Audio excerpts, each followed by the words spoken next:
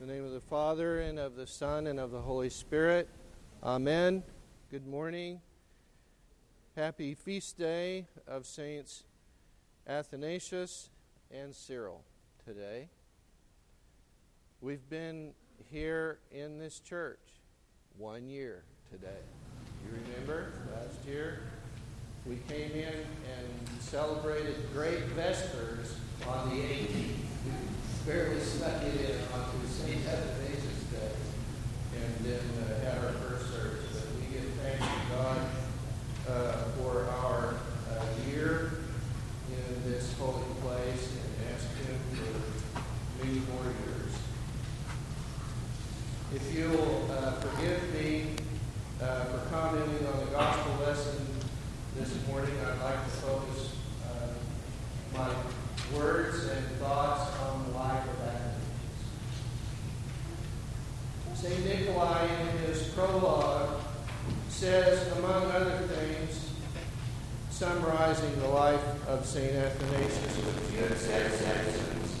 Throughout his life, he was persecuted by heretics. Of the emperors, he was most persecuted by Constantius, who was one of Constantine's sons, by Julian, who was Constantine's nephew, and by the Emperor Valens. By bishops, he was persecuted by Eusebius of Nicomedia in particular, and other bishops, and also, of course, by the priest Arius. Athanasius was forced to hide from his persecutors.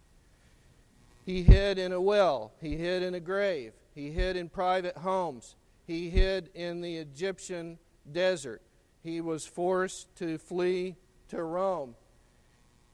Only once before his death did he live peaceably for a while as a good shepherd among his good flock who truly loved him in Alexandria in Egypt. And then St. Nikolai says, few are the saints who were so mercilessly slandered and so criminally persecuted as St. Athanasius.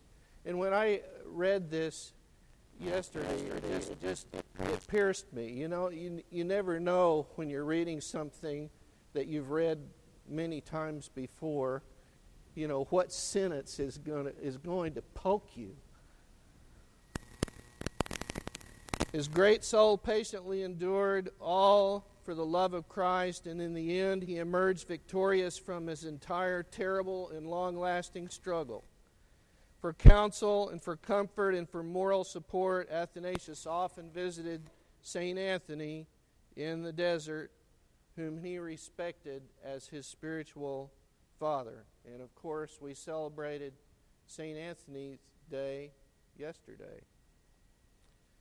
For a man who formulated the greatest truth, Athanasius had to suffer for that truth until the year 373, when he gave up his life in repose in the kingdom as a faithful servant.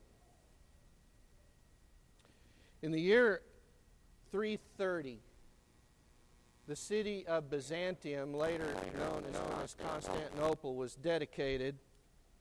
This was only 5 years after the Council of Nicaea. St. Athanasius, through his brilliance and through his oratory and through his theology, had defeated not only Arius but his principal supporter, Bishop Eusebius of Nicomedia, who had a pretty big ego. And he also had big influence with Constantine in the imperial court. Nicomedia and Byzantium were not far away. Some say that he was even a relative in some degree. And so by his intrigues, he had been recalled from exile. Constantine had exiled him after the Council of Nicaea. Imagine the embarrassment. And so once he was recalled from exile, he was out for one thing: revenge against this young whippersnapper deacon from Alexandria, and he was going to get him. And so he convinced Constantine to bring Arius back from exile. Constantine wrote Athanasius and said, you have to receive him back into communion because he wants to be back in communion. And St. Athanasius would not receive him because he knew that in his heart and mind that he had not changed his mind one bit about the false doctrines that he had preached. Finally, Eusebius trumped up charges against him and brought and succeeded in bringing Athanasius to trial in 335 at the Council of Tyre. And there were 4 principal charges. One, that he had not reached the canonical age to be ordained a bishop. This is why I believe he was ordained, or this is why I believe he was born in 298, because no one questions that he was ordained in 328. And so the 30 was the canonical age, and so I think it was really close when he was ordained a bishop. That he had imposed a linen tax on the provinces, that his officers, with his consent and authority, had profaned the sacred mysteries in the case of the priest Iscarus, and lastly, that he had put a certain Arsenius to death, cut off his hand, and used it for magical purposes. So these are the slanders against Athanasius at this council. He brought 50 supporters from Alexandria to this council, and they wouldn't let any of the 50 supporters in. They said, we've only summoned you. And so he was brought in, and they questioned him, and finally they questioned him about Arsenius and produced the box and the hand in the box. And, so he slips in a man with his head covered and in a long robe. And he says, you knew Arsenius, right? They said, oh, well, of course we knew Arsenius. And so he slips the robe up and reveals one hand. And there's a slight gasp. Then he shows the other hand. There's a bigger gasp.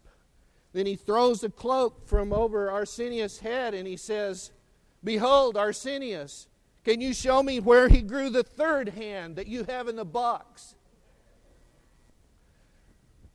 And complete chaos broke loose. He escaped and went straight to Constantine by boat. And as he was heading to the palace to gain an audience with Constantine, he accidentally met him on the road. Constantine was coming home from a hunting trip.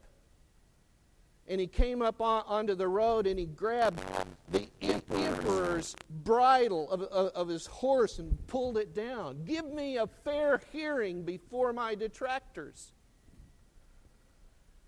Constantine couldn't even believe it was him, had to be convinced that it was him. I think it's the first time they met.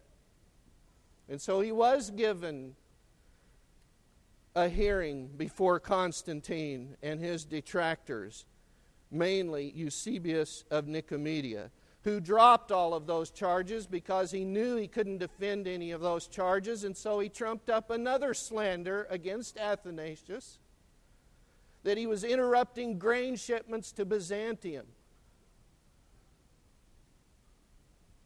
You know, Egypt was the breadbasket of the Roman Empire. That would be like whoever's in charge of the San Joaquin Valley deciding not to give produce to Albertsons or Safeway anymore. I mean, everybody's going to starve, right? So this was a capital offense. Athanasius could be executed for doing this. Constantine says, okay, you're out of here, and sent him into exile in southern Germany, in Trier, in southern Germany, where he was for 2.5 years before he was finally returned. During that time, he received the news that his nemesis, Arius, had died. Rather than rejoicing in that, he said, "Let us not exult in his death, for it is appointed unto all men once to die. But the manner of his death has revealed the transcendence of God." And we won't go into the details of his death, but many of you know the miraculous death that he suffered. Our church, St. Athanasius Church, has been the object both of slander and persecution for many years. I wonder why. Who's our patron?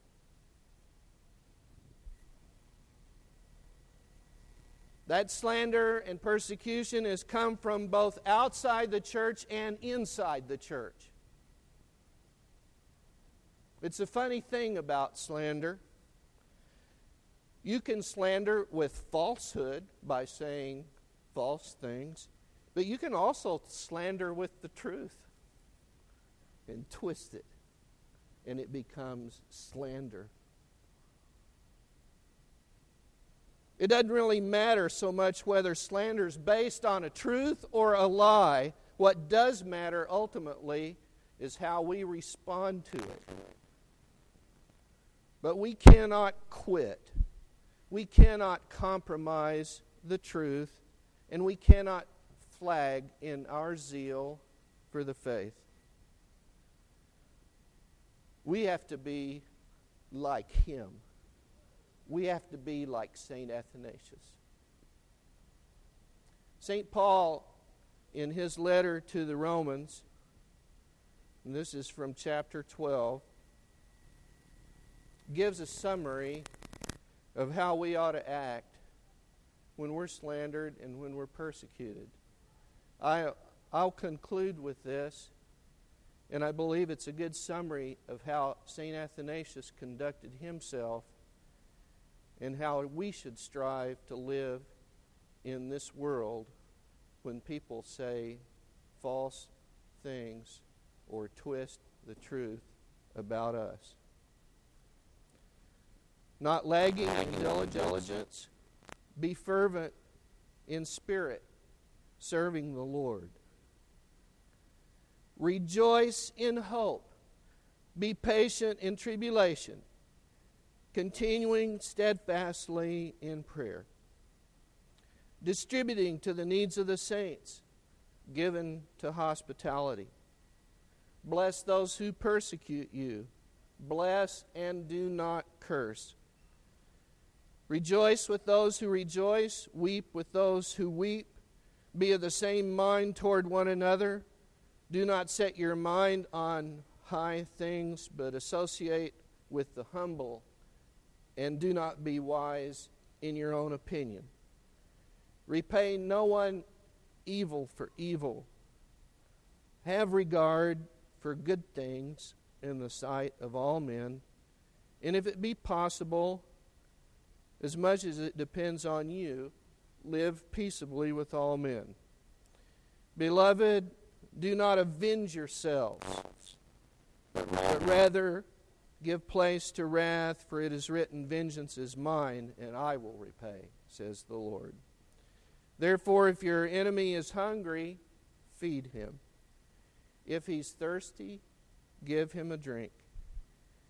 And in so doing, you will heap coals of fire on his head.